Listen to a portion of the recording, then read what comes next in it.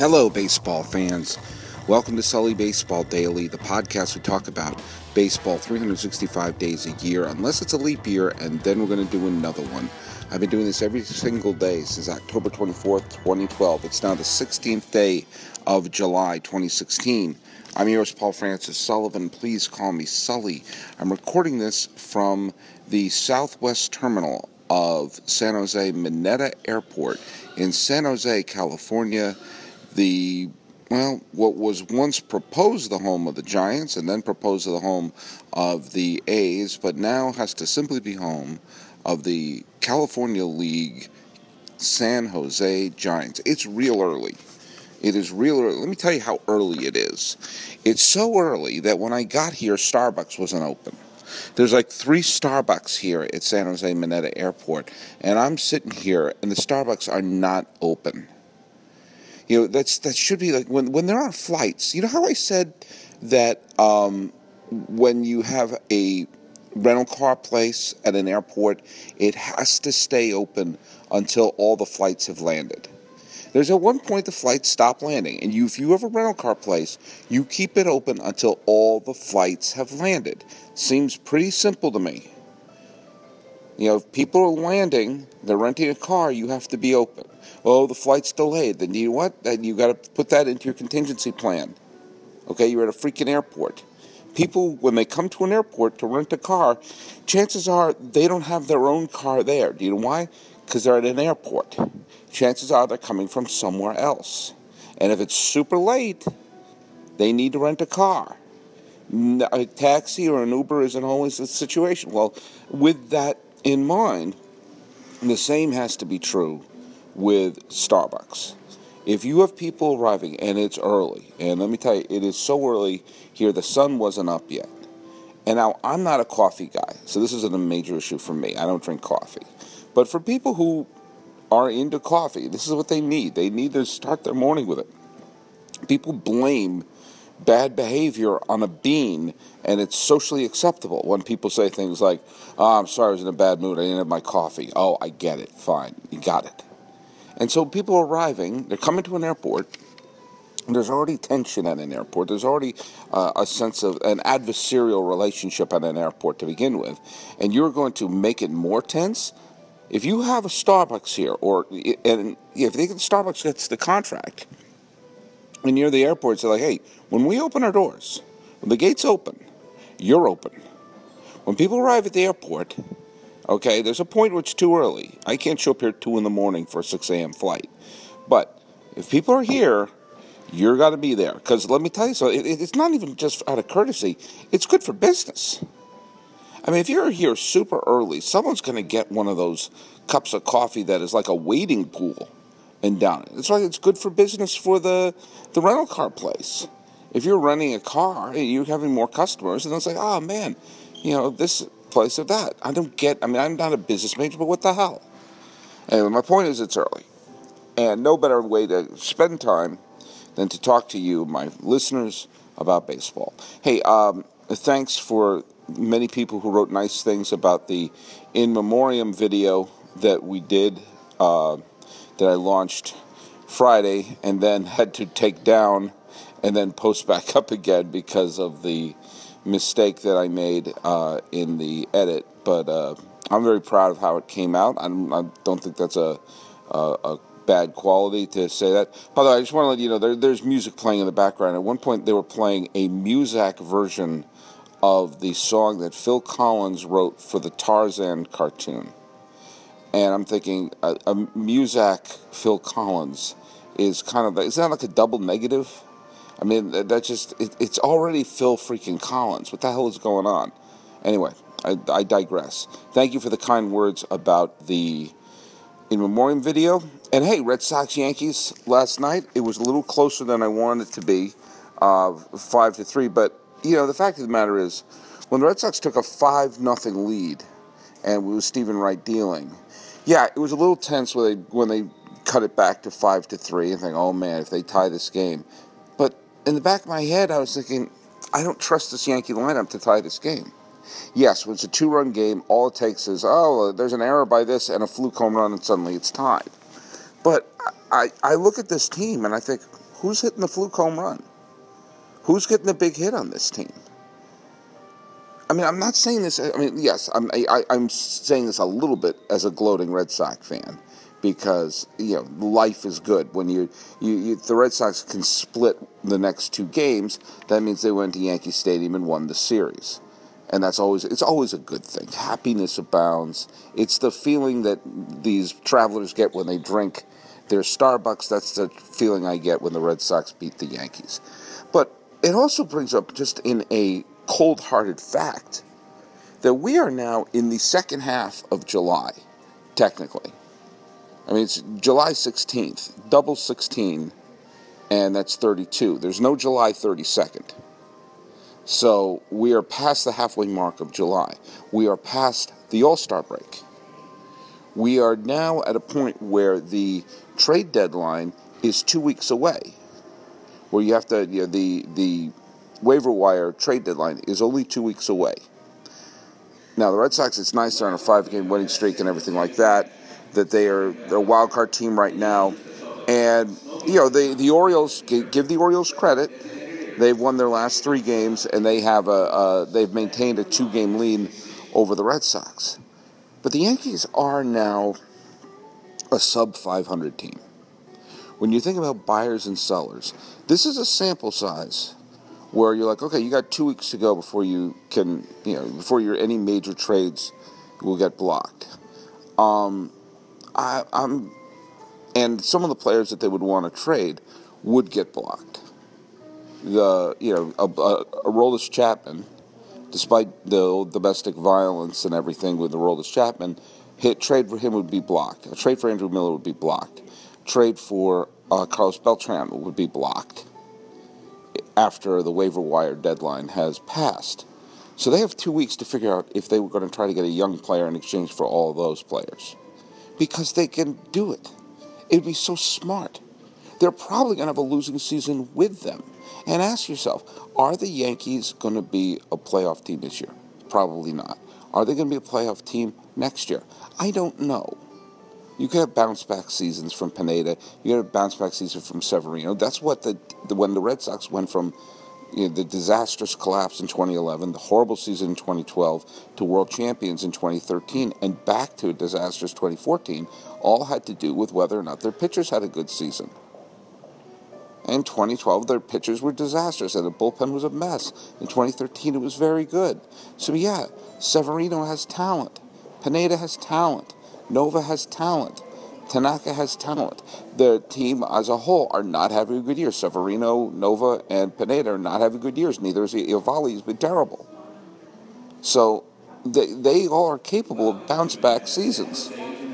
And so, yeah, it is possible, but it is also one of the things the Red Sox did is they got rid of some of the excess baggage. They got rid of some of the dead weight in the trade that was made to Los Angeles, where they sent Gonzalez and they traded Beckett and Crawford as well. Is it gave them some flexibility to bring in people for short-term fixes. Now, one of the things that is interesting is that if the Yankees want to shed, say, Jacoby Ellsbury, or shed, say, CC Sabathia, which would probably not be the worst thing in the world, those are trades that could be made post-deadline because, let's say you're the Colorado Rockies. Would you really block a trade for Jacoby Ellsbury by laying a waiver claim on him? The Yankees would let him go in a heartbeat. Now, of course, there's all the nonsense of should the Yankees go for it? As a Red Sox fan, I'm dying for them to go for it because I don't see anything about this team. This is just me being, as an objective baseball fan, I don't see anything on this team that makes me think they're capable of making a long run. What part of the season do you look at and go like, oh, well, clearly they're just having a little bit of a what? A little bit of a what? More than half the season has gone by. They're a little bit of a rut for half a season, more than half a season? I mean, this is for the Yankees good to try to see, hey, if you could trade Beltran, Miller, Chapman, you could get 3 young players for them and somehow just shed Sabathia and Ellsbury, that's positive for the 2017 2017 Yankees. I saw someone walk by with a Giants hat. That's why I was distracted. And I think the fans would love it. You can't rebuild in New York. Who said that? Seriously, who said that? Don't talk about bad attendance. Don't talk about bad ratings. They're going to have bad attendance and bad ratings with those players. They're not going to suddenly, it's not going to suddenly be like in August, if the Yankees are still hovering around just a game over or a game under 500, it's not like all of a sudden, oh, golly, we're going to get 50,000 on a Wednesday. Oh, tune into WFAN. No. They will have bad attendance and bad ratings with a mediocre team. So you might as well do it with a younger team. Every New York fan that I know is willing to go through a little bit of a rebuild. The Mets went through a little bit of a rebuild, and they've developed some players who the fans love. Some through trades, trading away R.A. Dickey, and some through the farm. But the Met fans seem to love their homegrown players and seem to love the players that they can identify as their own. So anyway, as an objective baseball fan, I think the Yankees should do that. The league is healthier when the Yankees are a good team. They're a good villain. Fans show up to see the Yankees on visiting parks. When you go to see the Yankees come to your park now, what are you sitting there saying? Like, oh man, I can't wait to see them take on Chase Headley. Oh man, it's head to head. Can we get a hit off of Ivan Nova? Yeah, I think you can. I really think you can. I want to talk about another thing. This, I guess, was going to be the main thing I was going to talk about. Of course, any time I could say anything mean about the Yankees, I do it.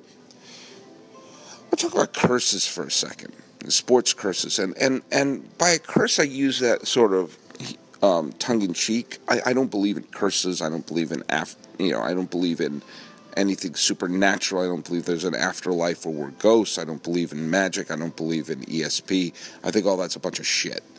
I think it's garbage. I don't believe any of it. And because if it were real, the person who scientifically could show that it's real would be the most famous scientist in the world. And I know a lot of scientists out there. I know some of them are looking for funding. And I said, you know what? I could prove all this psychic phenomena is true, peer-reviewed, true. But do you want? I'm going to sit on that. I'm going to absolutely sit on that. Yeah, because it's a trick. Okay? So I don't believe anything like that. And when I say a curse, what I really mean is the identity and narrative that you can't shed. That's the case with, the narrative of the Cubs, that they haven't won a World Series since 1908. They haven't been to the World Series since 1945. I personally don't believe they'll make the World Series this year. I'll get to that in a second. And it's so absurd that you look for things like billy goats and lunacy like that to point to, because obviously reality, with all the players and all the years, and just by sheer chance, eventually the Cubs would put together a world champion. I mean, the freaking Marlins stumbled in Mr. Magoo style to 2 world championships, which totals the entire Chicago Cubs championship tally, of which they have 2, 1907 and 1908. So people point to things like a curse. It happened with the Red Sox. And, it must be because they sold Babe Ruth. So let's dive into a pond in Sudbury to look for a goddamn piano. It had a lot more to do with Tom Yawkey and incompetent management than a piano at the bottom of a pond in Sudbury. But, so teams have identities that sometimes they're... Oh.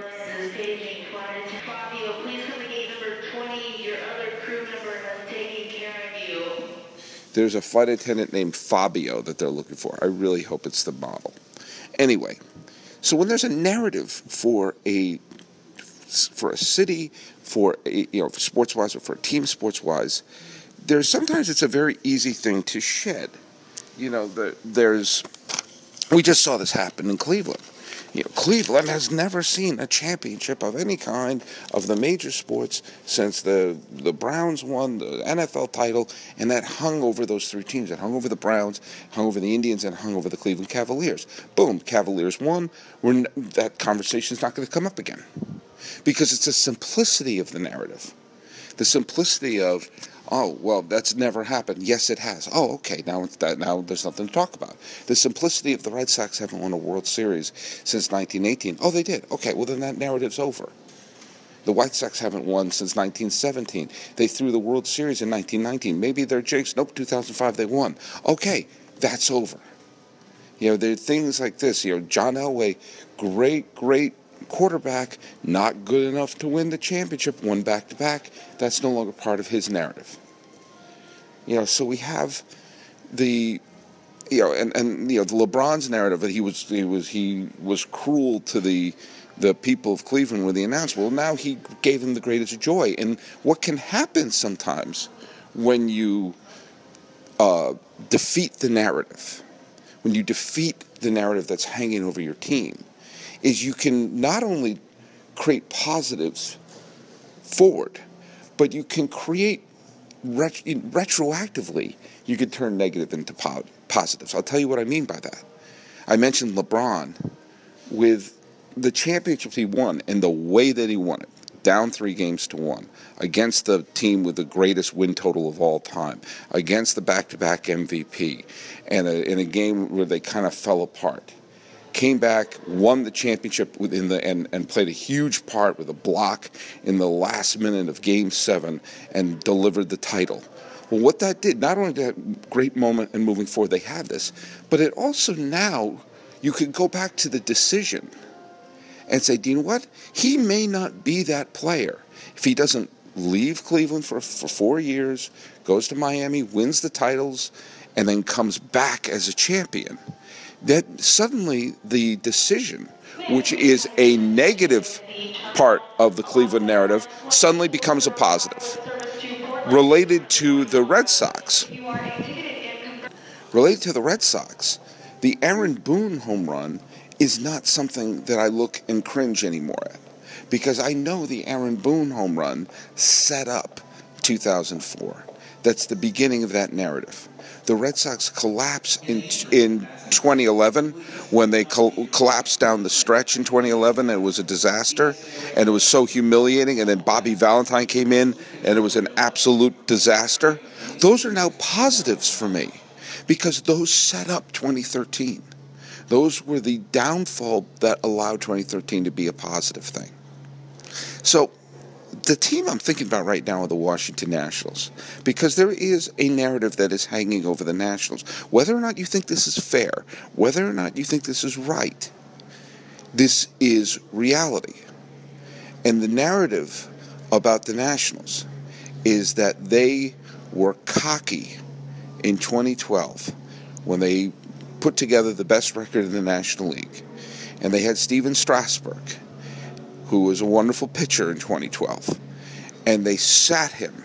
They took him off the playoff roster. They sat him down most of the month of September, when everyone could see by April or May. And if you say, "Oh, yeah, this is all 2020 hindsight," no. I was writing this. If you want, I'll send you the links of when I was writing this.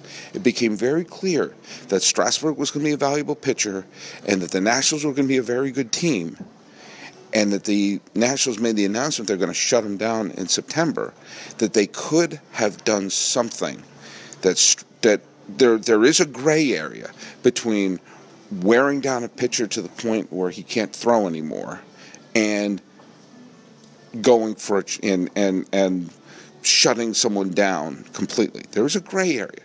You can find a way to use him, whether it's starting him once a week, whether using him 3 innings at a time, whether it's doing something where you would have that arm and to be a quality pitcher down the stretch, and that they needed him in the postseason.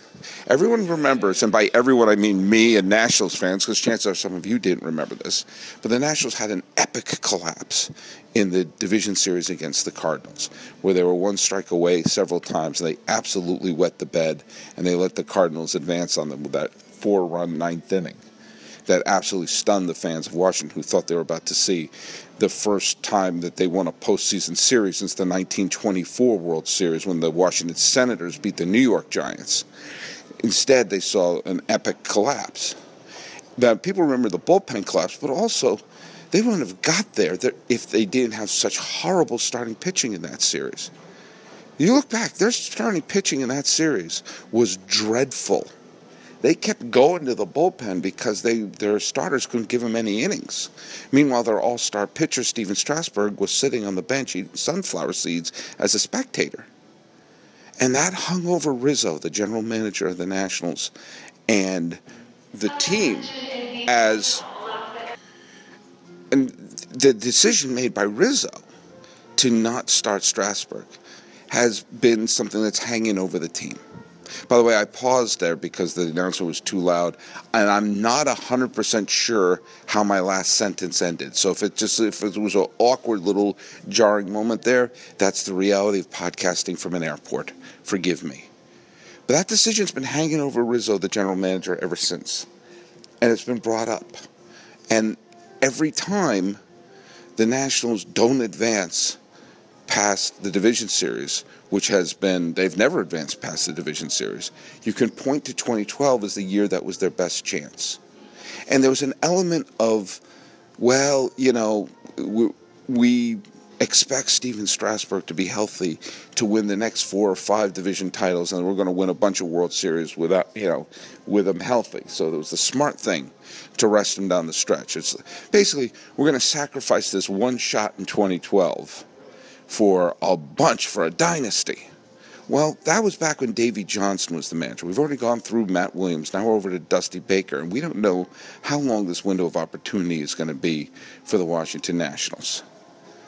Now, Strasburg signed long-term, so he's not going anywhere fast. But you see that windows of opportunities close really, really quickly.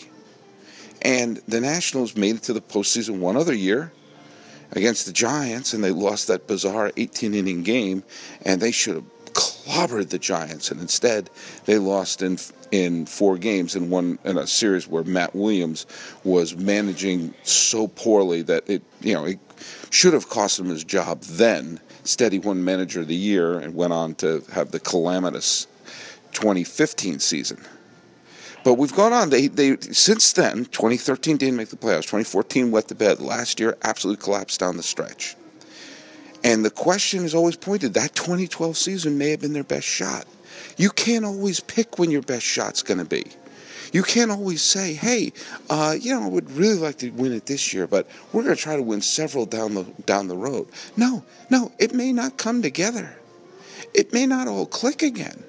There are all these books coming out now about the 1986 Mets and Doc and Strawberry and that great documentary that's made, and more books by Lenny Dykstra and everything. That was as talented a team as you were ever going to see, and it came together for them once in '86. And if John McNamara had decided to not let Calvin Schiraldi pitch until his arm fell off, then maybe it wouldn't have worked even once. You can't pick how many times you think, well, this is the best time. We'll wait a couple of years. The great A's teams of the 2000s never even got out of the ALCS. So when you have a chance to go for it, you go for it, and that's been hanging over Rizzo. But like the other teams that I mentioned, it's very easy to break this. Steven Strasburg is 13-0 now. I know we're not supposed to look at win-loss records, but 13-0 is 13-0. And right now, the Washington Nationals, as I'm recording this, the Nats, who I believe, they won last night, they have a 6-game lead over the Mets. And the Mets have been playing well recently, but they have a 6-game lead over them. And they are currently basically virtually tied with the Cubs. They are in a virtual tie with the Cubs and look like they're in a good spot to be a playoff team this year. And I think, the way that they're situated now with the injuries that the Mets are having, I think the Nationals are probably going to win the division. And if they get there and they move on and they do win a title, and Steven Strasburg, who we see is having a wonderful season, an all-star caliber season, and who knows, if he has a great second half and Clayton Kershaw doesn't come back from his injuries as quickly as we hope, he and Johnny Cueto may be pitchers who would be fighting for the National League Cy Young Award. If the Nationals go on and win this year, suddenly not only would that be a title for Washington, not only would that be for a city that is, hasn't had a title of any kind since the Redskins in, 1992 they won the Super Bowl. It's been really slim pickings for the Washington sports. But also, and it would be a world championship for Dusty Baker, and I would love that because it would mean that the people who hate Dusty Baker will have to be confronted with the specter of him getting a Hall of Fame bid. But it would suddenly also make the decision in 2012 would look prophetic. It would look like, yeah, we didn't blow his arm out then. We knew we had a championship in us. In retrospect, it would make 2012 a positive thing. It would be an I told you so moment. And one of the things I wrote back in 2012, I think I wrote for Bleacher Report, one of the things I said is they have to win they have to win it all in order for this decision by Rizzo to be one that makes sense. That if they win it all, suddenly Rizzo can say, yeah, this is what I wanted to do all along. This is how I saw it all along. And if they win, that negative, suddenly the specter of the Cardinals collapse, or the collapse against St. Louis, and losing the 18-inning game, and Matt Williams managing like a buffoon, and Papelbon trying to strangle Bryce Harper, and all this other stuff, suddenly that becomes part of a positive narrative. When you show all the clips before 2004's celebration, they're all the black and white clips of, the Buckner era, the Bucky Dent homer, the Babe Ruth being sold, the Ed Armbrister colliding with Fisk at home plate, and the Aaron Boone home run, and then Grady Little leaving in Pedro too long. Those suddenly that makes the championship better. The Nationals can win the World Series this year. They have a few holes they need to plug, but they're as good as any team. And if you have a short series, and especially leading with Strasburg and Scherzer, you could win a short series. I'd pick them over the Cubs right now. I would pick them, absolutely I would. Now, that may change on the stretch, but if you want to erase your team's identity, the negative identity that people have, or for the vernacular of using a curse, sometimes the solution is quite simple. Positives can be made of negatives with action. We've seen that all over sport. All right, I'm going to go get a plane.